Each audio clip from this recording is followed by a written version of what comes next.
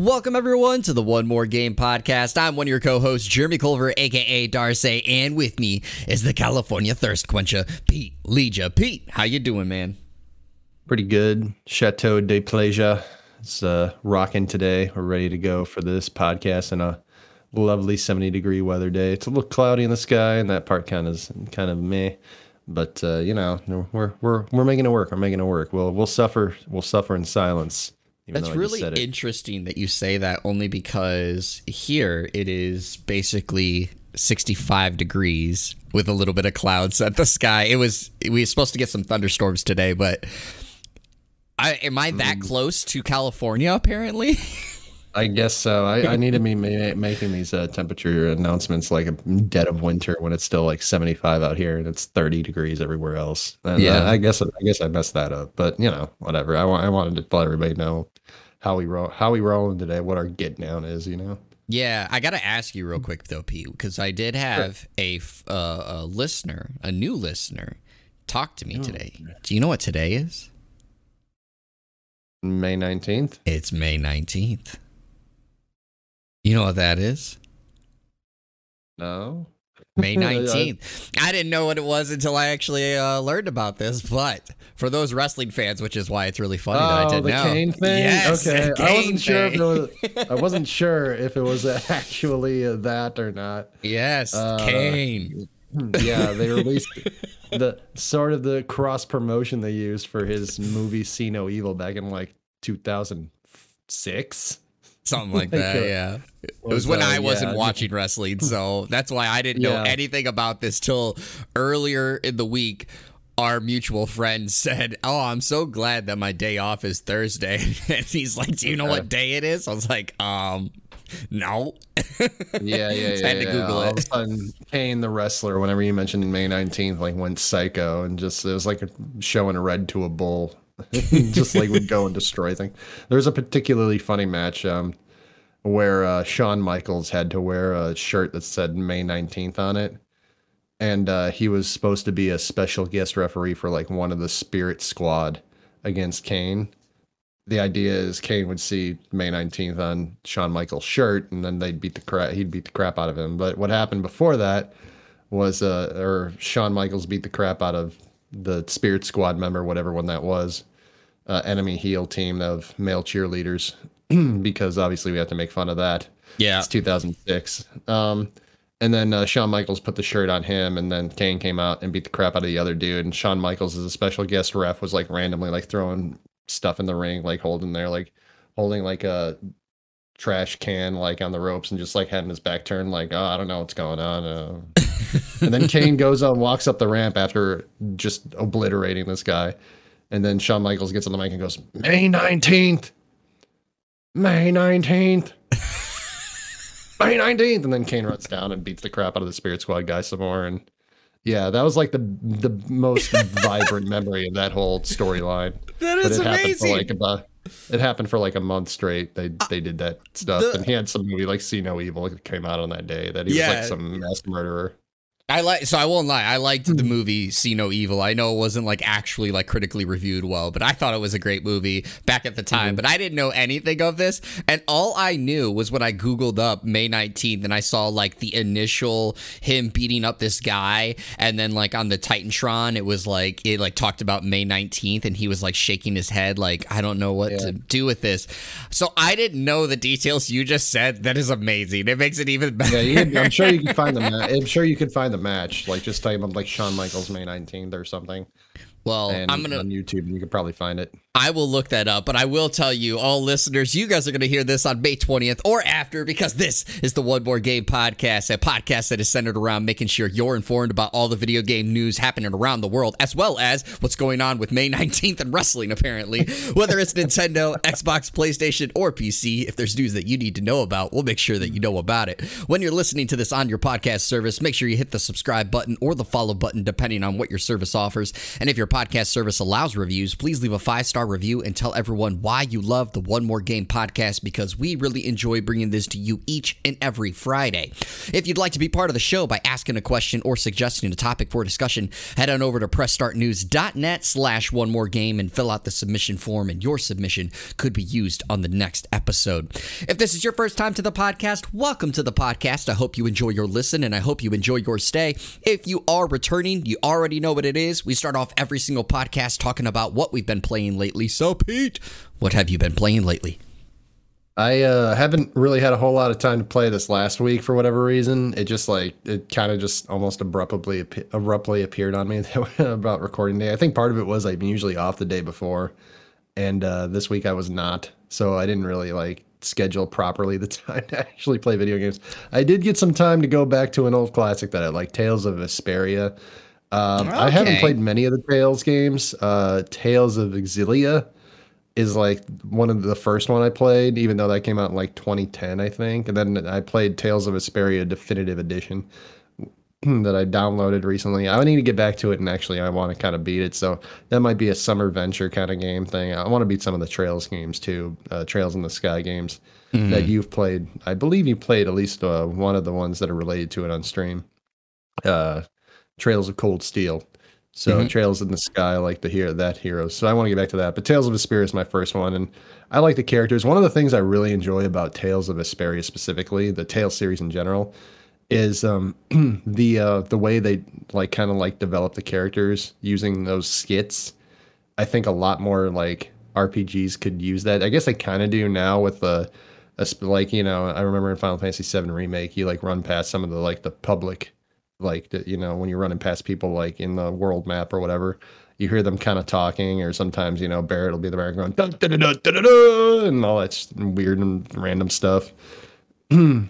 So I guess you get kind of some of that now, but it really, I think, fleshes out the character and some of the little quirks that they might the things that give them some humanity, not just oh, I'm here to save the world and I want to go do this, and I fall in love with the main female protagonist, and we go on from there. They give them actually kind of oh, this is kind of what they believe or how they act, Yuri is kind of a snarky, smarmy kind of character. He always has some quick wit and something to counter back with. You have the little kid that's trying to be more of a in charge person and trying to show that they're not scared, but actually they kind of are scared, and they get spooked really easily and that kind of thing. And it's just really cool to see the characters develop like that. I really enjoy that aspect. And it's probably my favorite part of the Tales series, at least from the games that I've played of it. I've never played Tales of Vesperia. It was on Game Pass for a while, and I had it downloaded. At some point, I was planning to jump on, and then just unfortunately, because of life and time, it got removed the day that I was going to go jump on it. So I never played that. I have 4 Tales games downloaded because there was a big sale on Steam, and you could get 4 or 5 of them for $60, which is the price of what you get mostly for one of them. Yeah. So I was just all right, I'll just buy all 5 of them, even if I don't play it, or I only play one of them. It's probably almost worth the price anyway. Yeah, the only ones that I've played is I own, and I never got super far into it because it was kind of around the time that I ended up getting my PS4. But I have Tales of Xillia, as you talked about, on the PS3. I enjoyed what I played up to, of course, when I stopped playing it. And I always say I'm going to go back and play it at some point, but I've just not hooked up my PS3 since. Tales of Zestiria, I bought that one day one. I bought that one day one, and I remember I really enjoyed it, and then it was really funny because every person that I knew that was huge Tales fans were like, that one sucks. I was like, wait. Oh, really? Yeah, I remember it being not super big on people. I do want to play that one too. I have that one. I think that was the main one that was on sale that when I downloaded for the whole package. Okay, yeah, and then the last one that I've played, but I haven't gotten far into it, and I do talk about quite frequently jumping back into it, is Tales of Arise, the most recent one that came out, and it was a lot of fun. Oh, it's a lot of fun. I was thinking about getting that, and I had not. Yeah, so far it's it's been quite a bit since I played it because I got it, was playing it, and then I can't remember what game came out, but something came out at that around the same time, and I ended up putting more effort into the other game. But I really enjoyed Tales of Arise. The characters were really cool.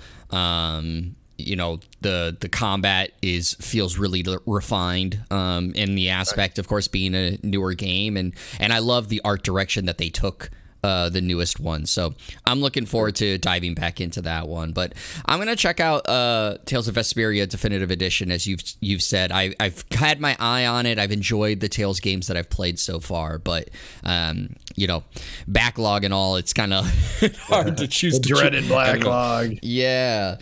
So for myself, I've had quite a bit of time to play. I've been making a lot of extra contents, which you should go check out on my various platforms, as well as YouTube, TikTok, Facebook, all those jazz. But like promotion, bro. Heck yeah. But one of the things, though, that I want to talk about is kind of wrap up what I had said when it came to Knights of Azure last episode, because I said I was right towards the end, and then I'll talk a little bit about what I've been playing since. And so I was really close to the end, as I talked about in last episode, and I think it was like that same night of our recording I beat the game. And let me just say, it was a fun experience in general. But I'm glad that I had it as part of PS Now, and I did not buy it, especially for full price. When it, of course, launched, it was $60, because the ending didn't feel any more satisfying or any more like, oh, that was like a good game. Like, it was just like, I mean, I guess this still, like, I'm glad that I saw it to the end. I was close enough that I wanted to see it to the end, but it was like, I didn't feel like I got a great experience out of it.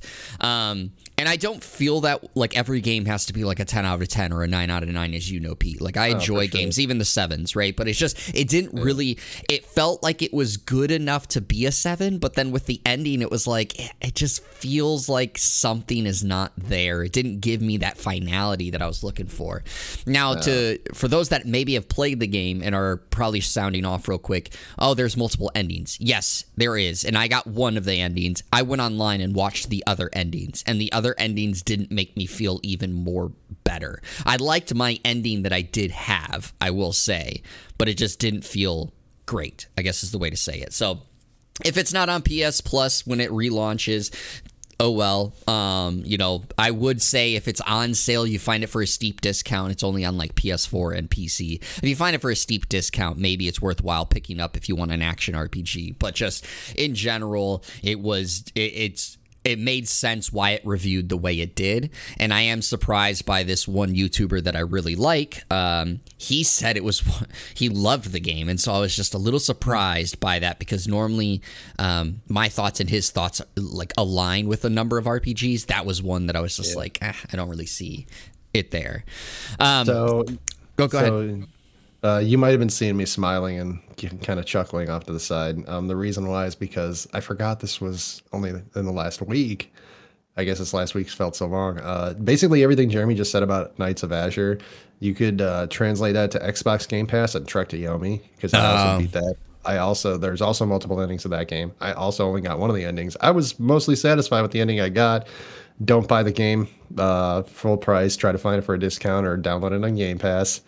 And I went on YouTube and watched the rest of the endings. It's basically verbatim. You just replace Knights of Azure and PlayStation Now or PlayStation Plus with Trek to Yomi and Xbox Game Pass. That's why I was kind of giggling. I forgot that was only in the last week that this happened. Like, it felt like so long. I'm so old and my brain's going, I guess. I don't know. Well, and also, as you said, you haven't had 2 days off in a row, so it makes it a little difficult feeling like what week is what. But the last thing I did is I jumped on actually a game that I've been wanting to play for a long time since it came out. I had it gifted to me by a friend, and it just sat in paper wrap. Hadn't even unopened it.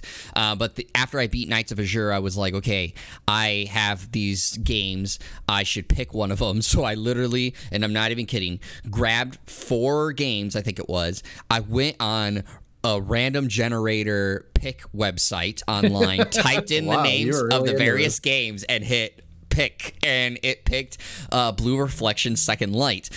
So to try to summarize it, because obviously I'm going a little long, and also I wanted to focus more on Knights of Azure, but Blue Reflection Second Light is an RPG that was made by Gust, the same people who made Knights of Azure, but also is known for the Atelier series. So I had really been interested in this series for quite a while. It was about, I think, 2 years ago when I found out about the first game, Blue Reflection, and I loved the art design of it. I loved the idea of it. It's basically a magical schoolgirl setting, so to speak, and almost also like an isekai, because they kind of get transported into a different world. But I loved the setting of it. I loved the art direction that they had. But I still have not played the first one. Second Light came out last year in like November area, somewhere around the same time as Shin Megami Tensei 5. And I chose to get Shin Megami Tensei 5 over it because I was a little more excited for that, but wanted to get Blue Reflection. And then my friend gifted me Blue Reflection. It's a lot of fun. The combat is really cool. There's basically like a timeline at the bottom. I haven't played this game, but to kind of give an idea, it's kind of like Grandia, where like there's your portrait kind of goes up, and then like when it's your turn or when you're ready to fight, you hit X, and then you can choose moves based off of it. The only difference is like you're loading up basically your combat that you can do. So there's like a little numbers at the bottom, and like when you get to 1,000 points, you can do a move that's 1,000 points. Once you get to like 2,000, you can do a move that's 2,000, or you can do 1,000 moves, and etc. from there, right? But the game, it basically is these girls are transported to an island. They don't have memory of why they're there, how they got there, anything of that nature. The only one who does is the main character named Ao, A-O for its spelling, but it's pronounced Ao. She is the only one who like knows she's not from this world. She was not supposed to be here. She walked into what she thought was going to be summer school and opened the doors to the classroom. And when she opened the doors to the classroom, she was transported into this world. And so they're all trying to figure out how to get back to whatever world they're supposed to be at. And the other girls are trying to get their memories back to figure out what they are forgetting. And so far, it's a lot of fun, really good. I highly recommend it so far. I think it is worth the full price at the moment, I should say. I think it's worth the full price of doing so.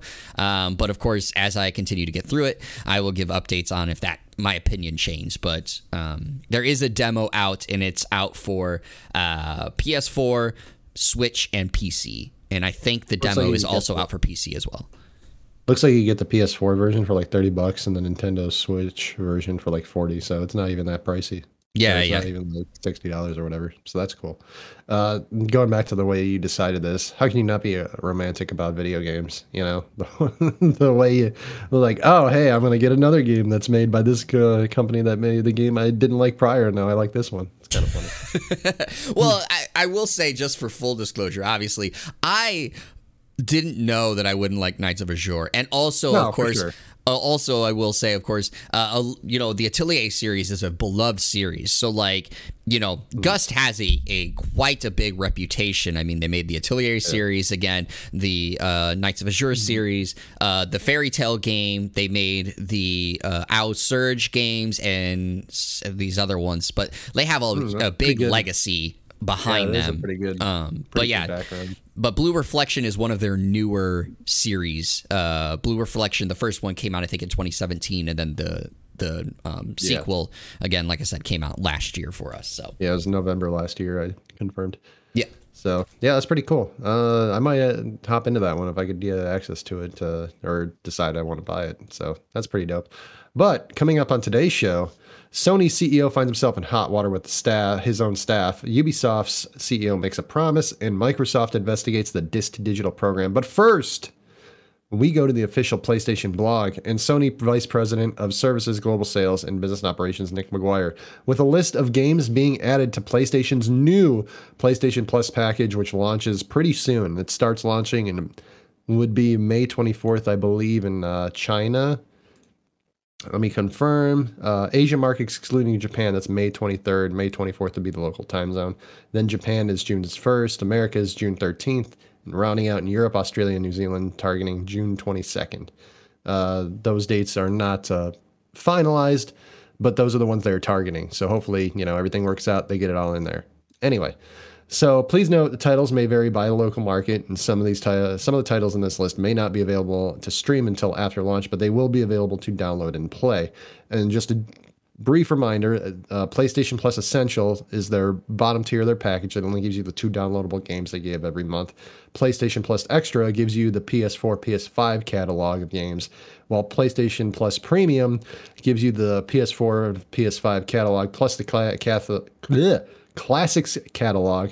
Additionally, you will need to have access to cloud streaming to actually play the PS3 current games that are on the list. So, in the PS4, PS5 catalog, you have such games as Horizon Zero Dawn, Death Stranding and Death Stranding Director's Cut, Ghost of Tsushima Director's Cut, Marvel's Spider-Man plus the Miles Morales second game, Returnal. Jeremy's always been on that game's just bandwagon. He's just at the front of the parade. Red Dead Redemption 2, Naruto Shippuden Ultimate Ninja Storm 4, which they spelt with one word for some reason because they don't know how to spell that apparently.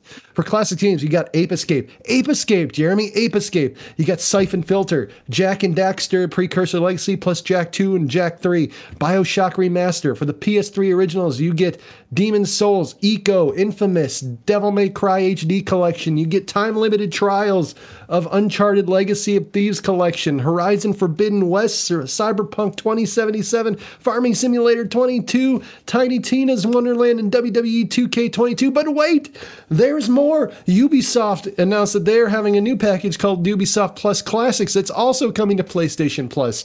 Ubisoft Plus Classics on PlayStation is a curated selection of popular games, including top-selling Assassin's Creed Valhalla, The Division, For Honor, as well as beloved classic games like Child of Light, Far Cry 3, Blood Dragon, Watch Dogs, Werewolves Within, and more. The Ubisoft Plus Classics catalog for PlayStation Plus will launch with 27 titles, but will grow to 50 by the end of 2022. Jeremy, I know you.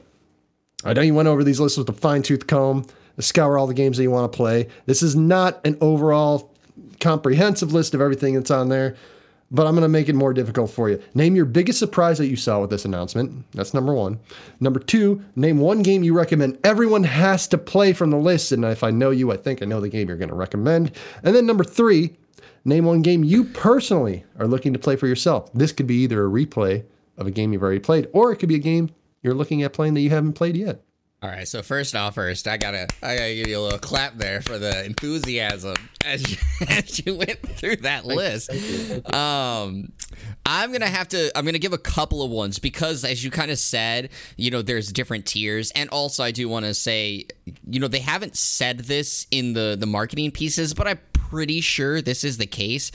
When you have the PS Plus games, unless you have a PS5, you won't be able to play the PS5 games. So, I'm going to give a kind of a couple. So. I would assume that's well, I'm just saying because of the streaming services aspect, there is the chance, right? They might have been like, well, you can stream the PS5 games on PS4. But I just want to kind of say that I think if you don't have a PS4 or a PS5, then you likely won't get to play the PS5 games. So I'm going to give a couple of different ones. So the first one, I will say right away, the one that did surprise me is Ghost of Tsushima Director's Cut. So the reason that one surprised me is not because I didn't think Ghost of Tsushima would be on here. Ghost of Tsushima's been out for a number of years now, so I kind of figured that one would be here. The reason I'm surprised is they put the Director's Cut version, which just came out not too long ago, and has the Island of Asiki DLC with it. So that one is why it surprised me that they didn't just put the based Ghost of Tsushima game on here. And to kind of go off of that, I'm going to actually give one that I'm a little surprised that's not on here is The Last of Us Part 2. And I think that the reason that's not on here is either A, that means that a Last of Us Part 2 PS5 version is coming out at some point soon, which has been rumored for quite a bit. Or B, they are going to wait to launch that a little bit later as maybe July's, curated part of the list to kind of get people continuously subscribing if they're doing a month to month versus paying, all up front. So again, Ghost of Tsushima is the one that surprised me as the PS5 and PS4 version. The one that I think everyone should go play, and as you already said, you kind of know which one I'm going to say, but I'm going to say if you have a PS5, it has to be Returnal. Go play Returnal. Absolutely amazing. I obviously talk about it a lot, so I can't recommend it enough. The other one that I actually want to push people to go play, if you have PS4, you don't have the PS5, is going to surprise you because I actually haven't played it myself, but I know how well it has been received, and I also know how much people beloved these games, is go play the Gravity Rush games, Gravity Rush 2 and Remastered. The reason being is that those games did not sell well. They do not get a lot of love. Unfortunately, Sony has almost basically abandoned this IP because of that reason, but Gravity Rush Remastered especially came out for the PS Vita when it first launched and was very innovative, using a lot of what the PS Vita offered on there. And so, yes, that one didn't sell well, but then they gave a remastered version, and the remastered version, if you tried to buy that physically, is actually super expensive.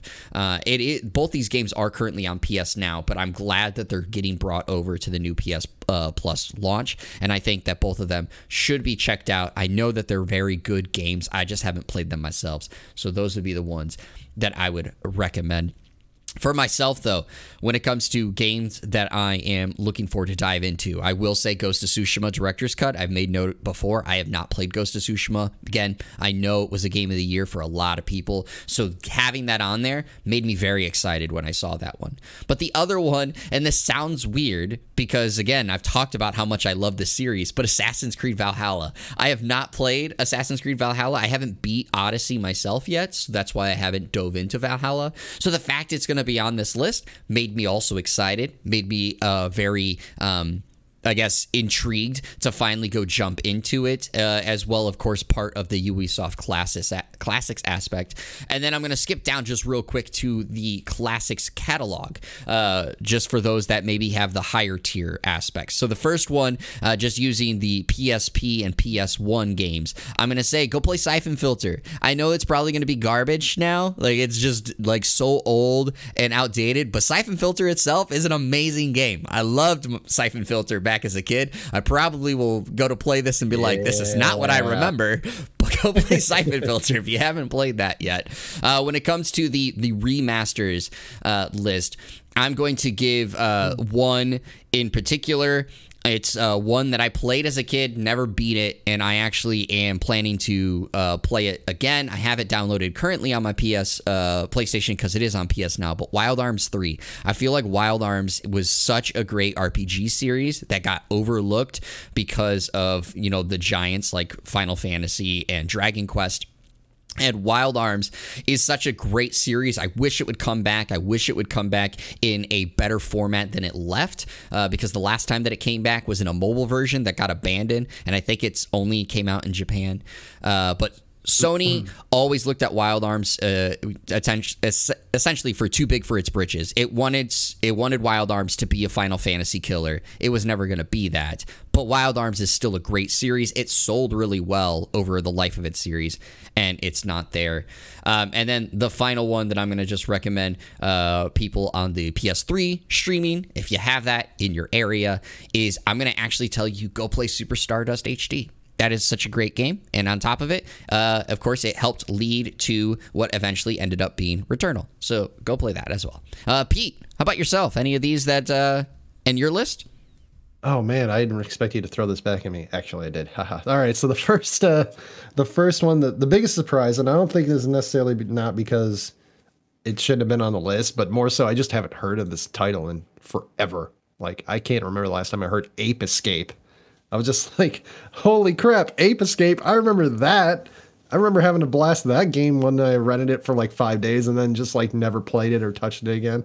So that was actually kind of cool to see. That was a nice throwback. And they made an Ape Escape too, which I vaguely remember was a thing that happened, and I never bothered to even go back to touch that. So that was probably my biggest surprise, is seeing that, even though I know that there was a lot of it was almost like kind of like their mascot for a little while. It felt like a lot of their promotion was just like used with they used the apes from Ape Escape or the helmets or whatever. So that was kind of funny.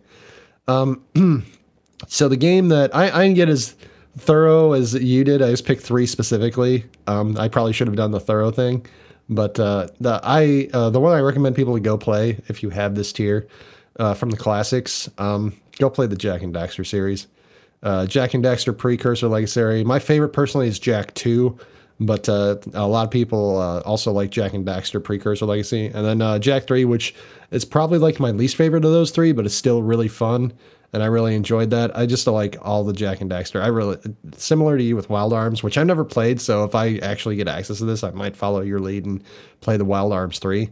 But the Jak and Daxter is similar. It's just like, I love the series. I think the series is great. I kind of bummed out that it left. I never actually played the PS4 game that they made for it. So that was kind of a bummer. But that's the one I recommend. And we are lockstep in this one. The one I would be a day one play for me would be Ghost of Tsushima. That being on that list, it's a bunch of people's game of the year. A lot of my friends are super popular about it. A lot of people that rate video games are super popular with it. So like that would be my day one. Similar to you, I just hop on that as soon as I could. It also says play PS4 and PS5, and even my cheap ass with not having a PS5 could actually still play it. So that's pretty dope. So that'd be the one I'd jump on. One last thing alongside this. This is actually released today. Today, Sony released an article on their PlayStation official blog. Lead user experience designer from their Santa Monica studio, Mila Pavlin, talked about God of War Ragnarok is having over 60 accessibility features added designed to suit players' needs. They say not only have we redesigned our user interface to allow for more flexibility and readability, but we've also rebuilt controller mapping from the ground up and added more customization to our combat and interaction systems. They say they have retained all accessibility features from their 2018's God of War from the PC, and they expanded upon them to include more than 60 ways to adjust gameplay best to suit your style and needs. Some of the features include God of War 2018 PC features like auto sprint, aim, and block style. They also include newer additions like subtitle and caption improvements such as size and color to make it easier for you to read in case you have issues like you have issues with eyesight or something like that. And then text and icon sizing, and there's a bunch of others. They have a whole list here, and it's pretty cool to see them trying to get some make it more accessible for people to be able to play the game the way they want to. So I thought it was really cool. What about you? Yeah, I thought this was awesome. I think that, we've gotten especially to a day and age where developers are being more conscious that, of course, there are gamers that have disabilities that cannot, do some of the things that the game maybe was designed to do, but the developer knows, well, if we do give them the accessibility, they can still do it. They just need, a little bit of adjustments. And so I'm glad to see this. And there's been an argument on other podcasts, or I shouldn't say argument, but there's been statements on other podcasts that I completely agree with. Of course, the one, that I mainly listen to is Kind of Funny Games. But like at some point in time, Pete, you and I will need these accessibilities. As we get older and as our bodies adjust, there are going to be things that these accessibility options could be very well utilized by you and I and other gamers, of course, around the world. So having developers think about those things now, continuing to innovate them and make them better is great. And so, yeah, seeing God of War Ragnarok putting a lot of accessibilities into this new title is awesome. And I hope more developers continue to follow suit. Yeah, to celebrate Global Accessibility Awareness Day, they also released an audio-described version of their video game trailer for God of War Ragnarok, which is kind of cool. They finish out the article by saying, "We are committed to improving accessibility and customization for everyone. We can't tell you the details about our other categories of accessibility features like combat aim assists, puzzle minigame assists, HUD adjustments, camera tuning, auto pickup, and much more. But like you said, I mean, these are things that not everybody has the same capabilities to play these games, and it's really cool to see see these companies starting to take that into consideration. And even if it's something that doesn't affect you, like maybe it's like, well, I don't need this. Well, we were talking last week. Maybe somebody does need it. Maybe it does affect somebody. So it's not hurting you. It's not bothering you. So, it's really cool that they're putting an extra tender, loving care for that kind of thing. I really appreciate that. Moving on to our next article, we go to Nathan Grayson at the Washington Post, titled, "After Roe v. Wade email gaffe, Sony and Insomniac plan donations." Last week, PlayStation President Jim Ryan sent employees an email asking them to respect differences of opinion around abortion rights in light of the leaked Supreme Court opinion surrounding Roe v. Wade, stressing that we owe it to each other and to PlayStation's millions of users to respect differences of opinion among everyone in our internal and external communities, end quote. And concluding with the missive, concluding the missive with several paragraphs about Jim Ryan's cat's birthdays. Employees were not pleased, wonder why, with the lighthearted response, according to a Bloomberg report about the email.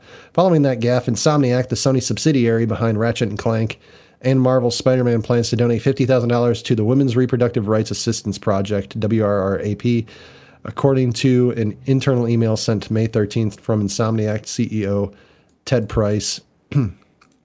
Insomniac and CEO Ted Price, viewed by the Washington Post.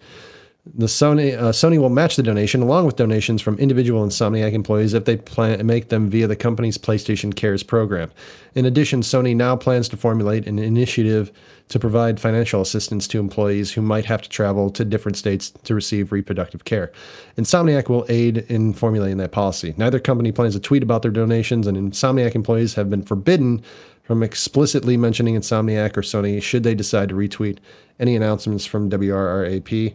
A portion of the email that from Ted Price is structured as Q&A addressing questions from employees. In it, Price explains his rationale for the social media silence. He begins by noting the studio sent a near 60-page document to PlayStation Studios head Herman Hulst.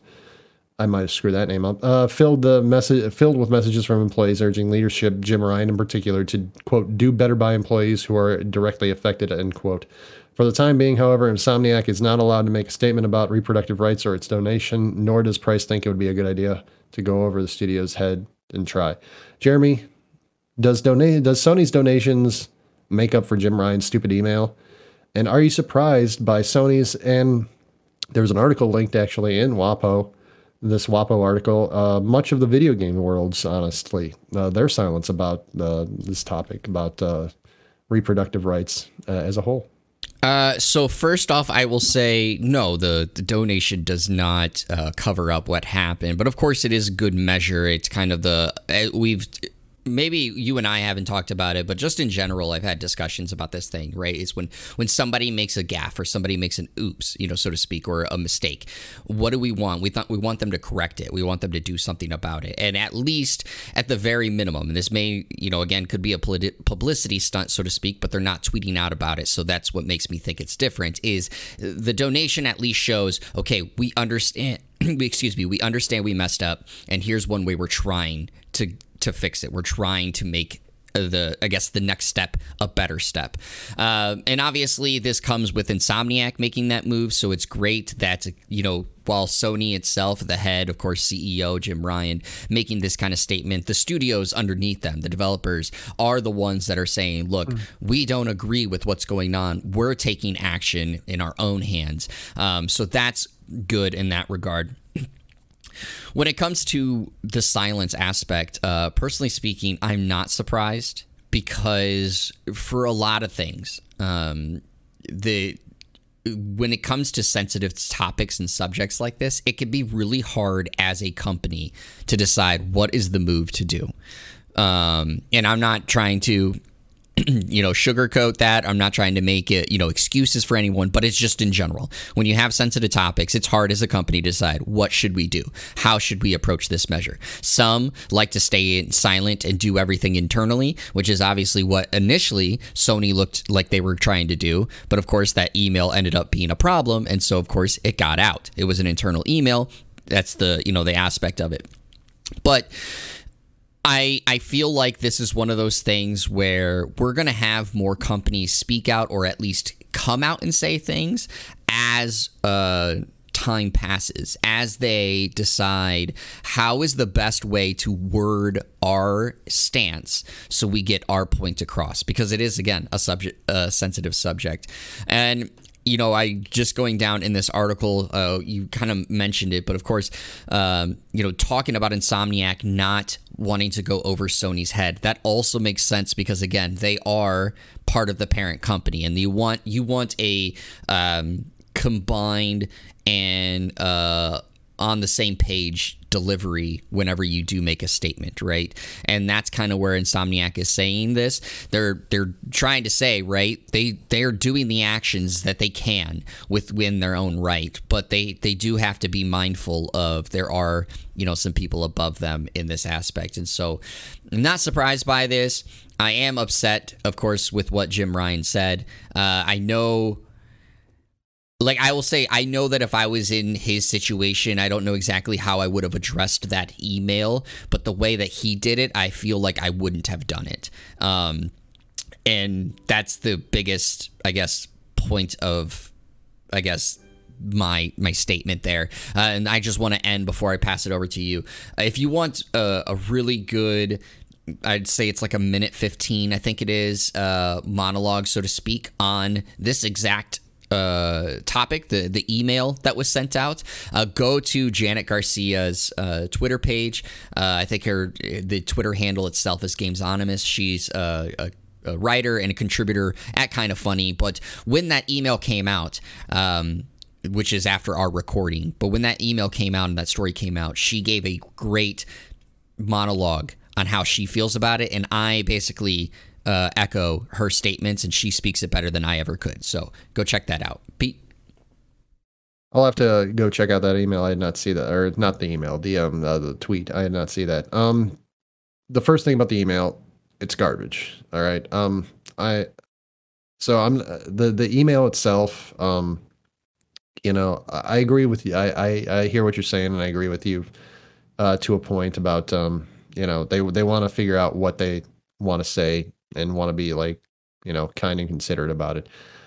But the whole thing when you add, like, your cat's birthdays and stuff like that, it just undermines, like you're saying, like, oh, respect people's opinions, and also, like, oh, we're going to talk about this non sequitur, and just not, like, just kind of sweep it under the rug. Like, it's just a really weird and demeaning and disrespectful way to go about it. Like, it's, you have the email is a really touchy subject, is a really important subject. You just don't throw random stuff like that into Agreed. it. I am amenable to Insomniac's plight because regardless of your feelings on capitalism, and I would say, for being critical about it, I would say I'm probably more positive about it than most people who are super critical of it. But it is really hard, nigh impossible, to ingest content and product in a how's the best way, in a conscientious manner, in the sense of, whenever you buy something, whenever you order something from somewhere, likely somebody who owns it is going to be somebody who does, like, shit that you don't like. And it's unfortunate to say that. And that's part of the problem. Like, Insomniac's part of Sony, and they want to do their thing. Well, now Sony's the head, and, you know, they could decide to do not a hostile takeover, but like, all right, we're going to be super full in charge now, and all y'all ain't going to be able to do anything. Would they do that? Would Sony do it? Probably not. But the threat is always there, whether it's real or not real. And that's the same thing with, like, whether you order games or whatever like that. It's really hard to ingest and buy product and stuff like that in capitalism, and have it be like, you know, like, oh, I'm going to do everything 100% right. I'm going to be good to the economy. I'm going to be good to the environment. I'm going to be good to myself. I'm going to, like, not support, like, people who are doing terrible things, like, overseas or anything like that, or do sweatshops. It's really hard. It's near impossible. It's unfortunate. That's just how it is. I am a little surprised, but kind of not surprised by the silence of video games, because the comparison that the WAPO article that I mentioned in the original context talked about the Black Lives Matter movement and the Asian hatred movement that happened because of COVID, with certain people accusing, you know, China of what happened with COVID, whether or not that is real or not, which I don't think it is, but it still generated a lot of hatred for not even just Chinese people, just Asians in general that have been born here and lived here their entire lives, and they got just flack for absolutely no reason. It's a lot easier to construct a statement that you don't even support, say you wouldn't even support Black Lives Matter, and just say like, yeah, we stand against racism. It's a lot easier to say that than to say reproductive rights or human rights, because the way it can be turned around by certain groups of people saying like, oh, well, you support abortion. It's like, no, but it was like, well, whether I do or not, still support reproductive rights, because they should be able to choose what they do. Women should be able to choose what they do with their bodies. And that's not my choice to make for them. But though, again, those statements can be transported and warped into ways maybe they wouldn't want it to look. And they're also worried about like that group of people not buying their games or buying their product. And that's also very shitty. That's, they want to get their bottom line too. And as much as it disgusts me to say that, that's the big decider in all of this. So while it's easy for me to make statements like that, and I will continue to make them, it's a little harder for Jim Ryan to represent an entire company like that. So, yep, them's the breaks, I guess. Yep, and I just want to add the real quick thing, because of course it's not fully in this article, since again, this part is talking more about the donation versus the Bloomberg article wrote specifically about the email. Jim Ryan said in that email, we need to respect the other decisions. And he's like, respect does not mean agree. So, he's trying to take that step saying, that doesn't necessarily mean that I agree with it, but just that thought process. And then he was trying to be like, oh, look, like, I just feel like everyone's been tense because of this situation. Here's a lighthearted story. But as you said, that's not the time and place. The time and place is a different time to do stuff like that. At that time, you should not be adding stuff about your cat's birthday. This is a completely different. This is a completely different thing. But what if he was writing an email saying Sony got bought out by Microsoft? Would he say like, I know everybody's probably pretty tense that they might be losing their job, but my cat's birthday was this last weekend. That was really cool, wasn't it? Like that. Yeah, it's exactly. Just, stop it. Don't do that. That's dumb. Anyway, moving right along to a story that's coincides with this. One company seems to not care what Sony's opinions are, is Bungie. We visit Caitlin Ellis at the New Musical Express, NME.com. With an article titled, Bungie's political opinions won't be muzzled by Sony acquisition. Or following Sony acquisition. Bungie CEO Pete Parsons has affirmed tweets made by the studio's senior community manager stating that Bungie will continue to be politically outspoken after being acquired by Sony. Senior community manager Dylan Gaffner tweeted, quote, I admit I'm just a community manager in the grand scheme, but I'm confident in the following. We are and will continue to be Bungie. There will never be a muzzle big enough to stop us from standing up for what's right. Parsons replied with a simple yes. Gaffner continued in his tweets, it'll need to be proven over time, but we continue to strengthen our pillars and culture year over year. There's so much work to be done, but I feel we're on the right track with the talent we have and the passion they bring, not just making games, but improving the industry. That is far from the first time Bungie has weighed on political matters, having previously spoken in support of Black Lives Matter and trans rights while decrying Russia's invasion of Ukraine. Jeremy, we just talked about Insomniac being, if you want to call it that, muzzled. How long do you think Bungie will be able to stay unmuzzled? I do think they're going to be able to stay unmuzzled for quite a bit longer, just because the way... So, like, I said this when Bungie got bought, but the way that it was worded is they worded the acquisition of Bungie a lot differently than most studio acquisitions. So Bungie still is... The way that the terms around the acquisition were is like Bungie is still its own entity. It's still its own thing. It's still going to publish whatever it wants, kind of whenever it wants. It is just now under Sony's umbrella. And so it's almost like how I guess the way that I described it is it's almost like it's an acquisition but a partnership in that way, or the way that it was worded. So I feel because of that, Bungie has a little more autonomy than, so to speak, Insomniac, where Insomniac was completely folded into Sony after the acquisition.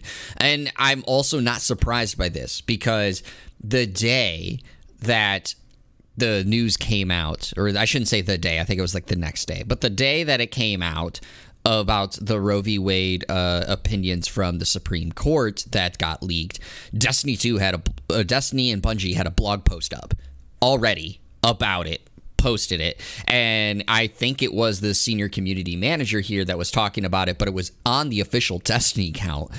Of course, posted this, and then people who were like, "Oh, you know, X, Y, and Z," like you said, right? You support abortion, all these things. They were their social media team was not messing around. Exactly, they were quick in response of like shutting that down and being like, "Get out of here! Don't play our games if you don't agree." Like it was one of those things where it was like, wow, you know, it was surprising because of how swift and quick they were in those responses. So I think they'll be able to last, at least in their current partnership, the way that it's described, a little bit longer. But eventually there will come a time, because again, they are in a sense acquired by Sony, that Sony may eventually step in and say, hey, like, we need you to tone it down. That doesn't necessarily mean that it'll be like, hey, stop it, but I can see we'll tone it down. But, you know, again, good on Bungie for taking these steps, and good on, you know, the Bungie CEO basically echoing, you know, they didn't say it, but like echoing the statements of the senior community manager. Yeah, I'm a little reticent, I guess would be the term I would use, hesitant to see how far they will go, because Parsons himself just sort of vaguely agreed. I mean, he said yes under the thing, but he didn't like add anything. So I'm a little like hesitant to see what it'll do. But like you said, like the day after the Roe v. Wade opinions first draft was leaked, like they were on the ball, and they were just like, yeah, you know, we stand with women's reproductive rights. They should be able to choose whatever they want to do with their body. And like we were saying, the social media team was not having taken any shit from anybody. They were just like, nah, man, get out of here. We're gonna stick to games. Like, have you played our games? That's a thing too. That's a thing that kind of like, video games are a storytelling medium, and the people that are like, oh, stick to making video games or stick to making movies. Like, all these things have a way to tell a story, and they've always been that way. You may not have realized it when you were younger because you weren't, you know, mature enough to understand the message that was being told, or you might have agreed with the message because a lot of them like kind of like were lockstep, you know, back in the day, like in the 50s and 60s, about what was going on. And so like you used to be like, well, it wasn't like that all the time. It was just an escape. I was like, no, a lot of this stuff is a storytelling medium, and they were trying to tell a story and send a message. Just because you agree with the message doesn't mean that wasn't happening. So it's always been like that. All these games have always had messages. When we in our what do you call it? Our top 5 games that deserve more attention. 2-parter. I brought up Flashback, which is like basically like a story set in like a, you know, kind of like a futuristic dystopian like Earth, where like, you know, capitalism is kind of taken over and like stuff like that, and everything is like kind of like a, what do you call it? Or you got RoboCop, you know, talking about like, you know, just the futuristic stuff like that. I mean, like for the 80s to like the early 90s, like everything about science fiction was like, that was like a popular movie, was like, just because we can doesn't mean we should. Like every single one of them was.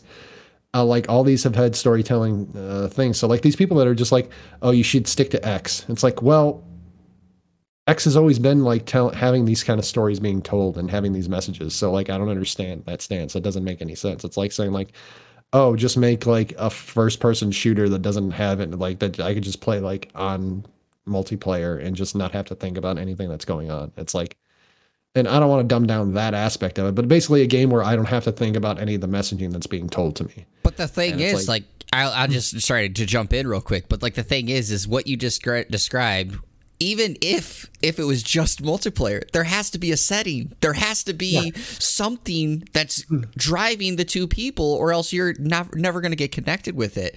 And to just go a step further, and I'll let you finish, but also the thing, like it's the same sentiment that comes from people in it. You know, I'm not going to name names, but I know a lot of people will see, instantly it'll come into their head examples of this. The shut up and dribble with sports people. Okay? The shut up and dribble. Just the same way. Video game developers live in the world. they are affected by things that go on in the world. So telling them to just shut up and stick to games or shut up and dribble tells you that you are so detached from the idea that they are still impacted by this as well, that they can share and show their opinions on the matter. But go ahead, Pete. Keep going. Yeah, I mean, that basically cleans it up like perfectly. Like, yeah, like these are also human beings that live in the world and are affected by things that take place, and they're going to react to it, and they have a right to react to it, and they're going to make games and stories that tell the way they see things. And if you don't like it, you don't have to play those games, but like, they're not going to stop doing that. So despite my reticence, I applaud Bungie for stepping up and showing some slack. I agree with you that I think part of the biggest reason is this is more of a partnership than a full-on acquisition like Insomniac was. So we'll see how long that, like you said, like that, not that lasts, but like that before Sony decides like, hey, can you tone it down just a wee bit? And maybe those conversations have happened, and Bungie's like, nah, man, this is a partnership. You don't full on, and you don't own us fully. So like, we're gonna do what we want. And if that's what they do, kudos to them, because not everybody has that ability to do that, and not everybody that has the ability to do that would actually go ahead and follow through with it either. So kudos to them. Hopefully they keep on keeping on like they do. Moving on to a more lighthearted, just kind of shifting gears here. We head over to videogameschronicle.com and Jordan Midler for a Microsoft patent that could allow physical games to be verified for digital use. Spotted by GameRant, the patent suggests that players would be able to use an external disk drive, such as an Xbox One, in order to verify ownership of a game. The player would then be able to play the game on a digital version on their Xbox Series S, which is a digital-only console. It's unclear if this would allow players a permanent license to use the digital version of the game or a temporary one that would have to be re-verified, although the latter is far more likely because then they could just return the physical copy after verifying it once. Veteran tech journalist Brad Sams tweeted, "Back in 2018, I wrote about a disc-to-digital for converting your Xbox physical games to digital entitlements. Looks like Microsoft got the patent for it recently." Sams is referring to a November 2018 story which first cited the alleged disc-to-digital program. The report said it was an internal strategy at Microsoft that would allow players to turn the physical games into digital downloads. The idea being that you take your disc to a participating retailer like a Microsoft store and trade in your disc for a digital download, Sam said at the time. It's unclear if these plans have changed since the earlier report, but it does appear to align with the patent. Jeremy, are you excited or skeptical about this disc-to-digital plan? Because recently Microsoft has had outages lately where some console owners can't actually launch games that they've downloaded digitally on their own. So I have both actually on this. So I'll say the excitement factor is because I actually got the Series S because my PS5 and my PC are always going to be my main consoles, so I didn't necessarily feel I needed the Series X, so I got a Series S. And so there are times, right, where I see like discs games that are on sale, and my mind is like, oh man, like I sometimes wish I had the disc because then I could buy this at a cheaper, version. So that would be cool in that aspect. And I think it would be cool for those people who maybe didn't have the money to get a Series X, but have had a lot of Microsoft consoles over the years and have these discs, then they can still use those games. I don't have to try to rebuy them. But I'm skeptical on the aspect of how, one, this will get rolled out because of the DRM, the digital rights media that we've talked about before with the outage, how that's going to be impacted with this whole thing. And then two, similar to what you said, currently speaking, almost every single game that Xbox has requires them to do an online check at some point. So like, how frequently would you have to be trying to like show the license, so to speak, of the game to play? And that's kind of my questions on it. Of course, this doesn't necessarily mean it goes out. Companies patent things all the time or file trademarks for things all the time and never use it.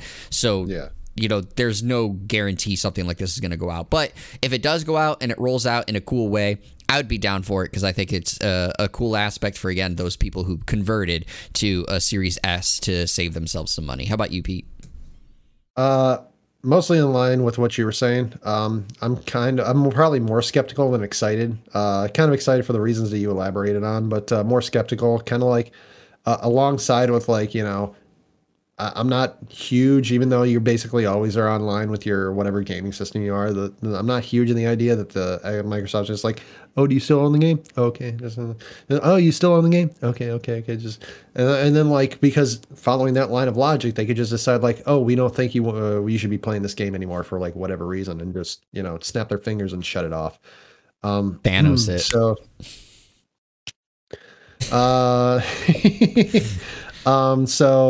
I'm not huge on that. I don't love the idea of being forced to be connected to online to play some of these games, especially if you download them. Like if you own them, like why, like especially a hard copy or something like that, and then they're just like, well, sorry, your internet's out for these 24 hours.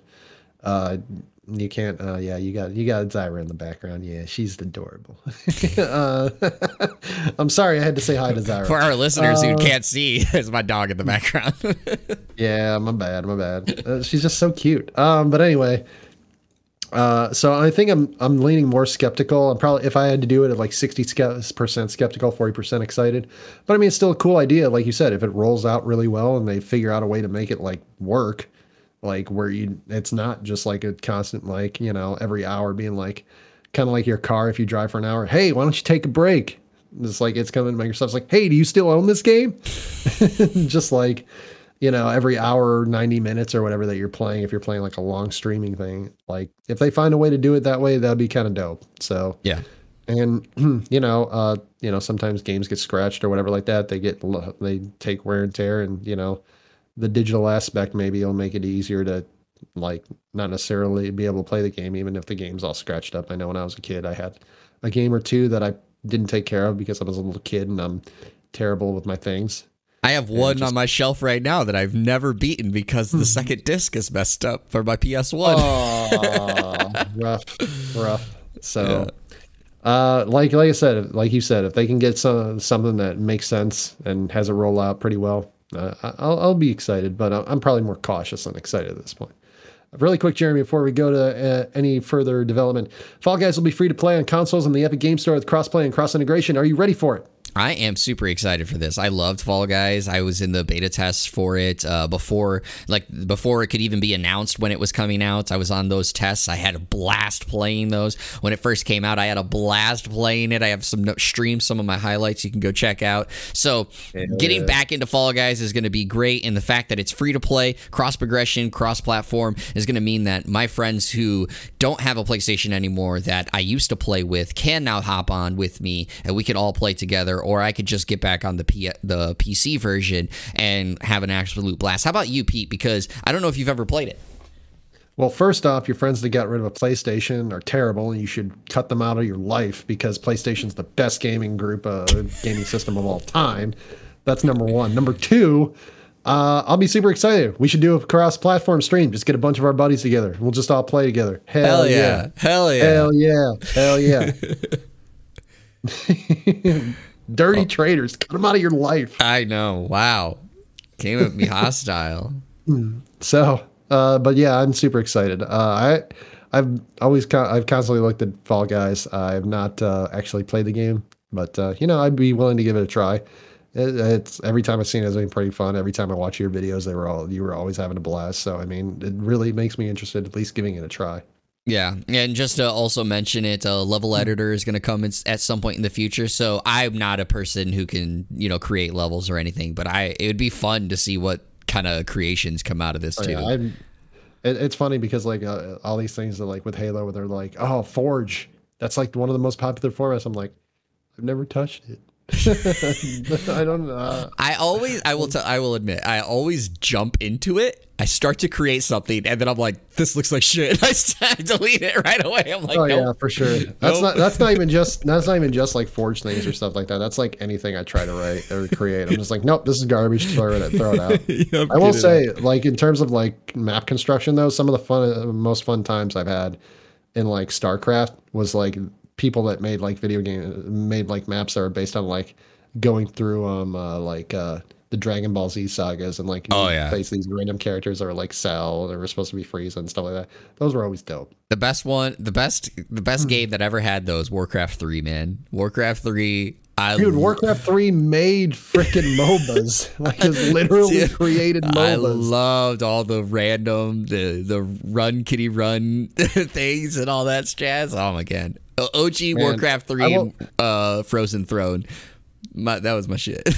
I will say, wow, Blizzard really dropped the ball on having. They could have monopolized an entire new genre that they created, and they're just like, nah, man, we'll wait 10 years and then hop on the coattails like after there's already other established games, and then like not, and then just forget about ours and just drop it. Yep.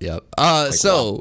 Pete, real quick, this last part, do you want to take it over or do you want me to do it? What's the last part? There's no boss rush. Releases. Oh, there's no boss rush. Yeah, I can read it. I'll read it. All right. Upcoming releases. You got to segue into it. Come on. Oh, all right. Well, whether you decide you're going to play Fall Guys, that's releasing on Xbox, Switch, and the Epic Games Store, or you're going to find something else to play, we got you covered with upcoming releases. Friday, May 20th, you have Cotton Fantasy on PlayStation 4 and Switch.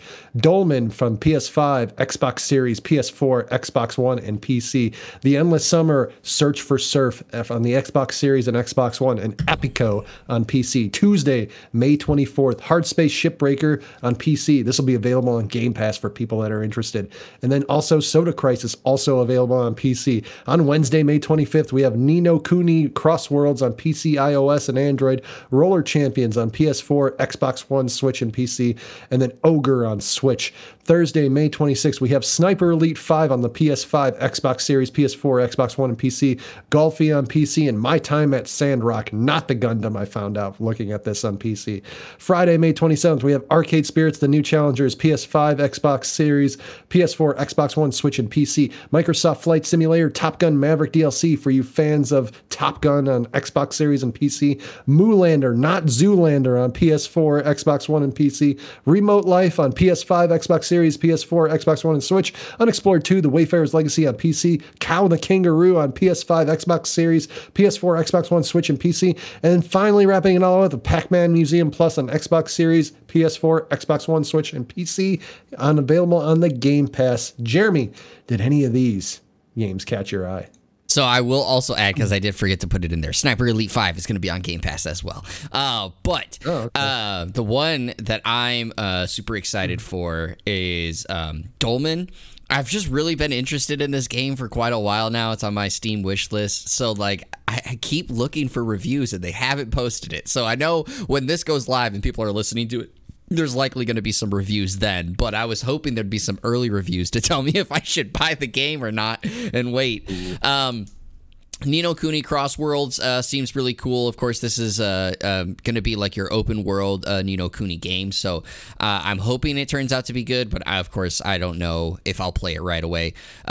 Even though I know it's going to be garbage, though, Roller Champions. I want to play this game. I loved Roller Derby growing up. I thought it was awesome, but I really feel that game's going to be garbage. It's been delayed so many times, and it's just now finally coming out. It's free to play, which I'm going to play it for that reason.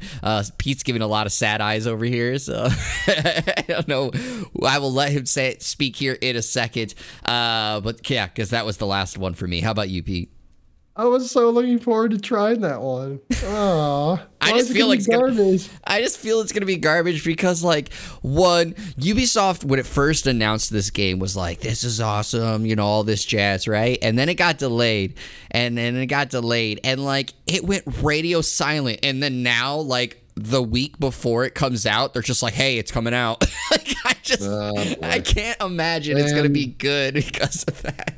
Well, I was going to say that one, but now it's apparently just going to suck. So I guess I'll just go with Soda Crisis and Cow the Kangaroo, because that game looked dope from the trailer that I saw.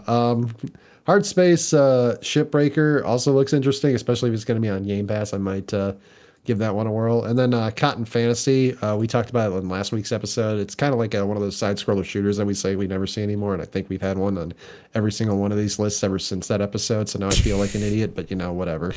But the two I'm looking at, well, the three I was looking at was Soda Crisis, Roller Champions, and Cow the Kangaroo, but since Roller Champions is already going to suck, I guess just Soda Crisis and Cow the Kangaroo. Well, you know what? Everyone's going to have to download it and try it out so that we can all try it out, and hopefully it'll suck together. But if not, then we'll all have a blast playing Roller Champions on Wednesday, May 25th, as you said that. There you go. So, or anyways, we wait for other people to download it and then have them review it, and then we'll decide that. Nah, I jump right into it. I told you, remember you said like before, you're like, oh, if I can get my hands on it, I'll try it. Like if it's on Game Pass. All right, and I Mr. said, Dolman. you're a better man than me. I just jump on it right away and see if it's good. Yeah, that's what we're Not gonna everybody's do here. made of money, God damn it. Hey, neither am I. It's true. You haven't bought me my PS5 yet, asshole. Yeah, exactly. But anyways, everybody, that's our episode here on the One More Game podcast. I've had a good episode here.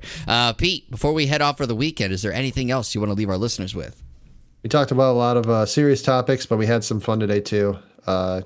Feels like it's been a repeated pattern, but you know, if you laugh and you cry and you learn something every day, that's a good day. So hopefully we helped along with that today.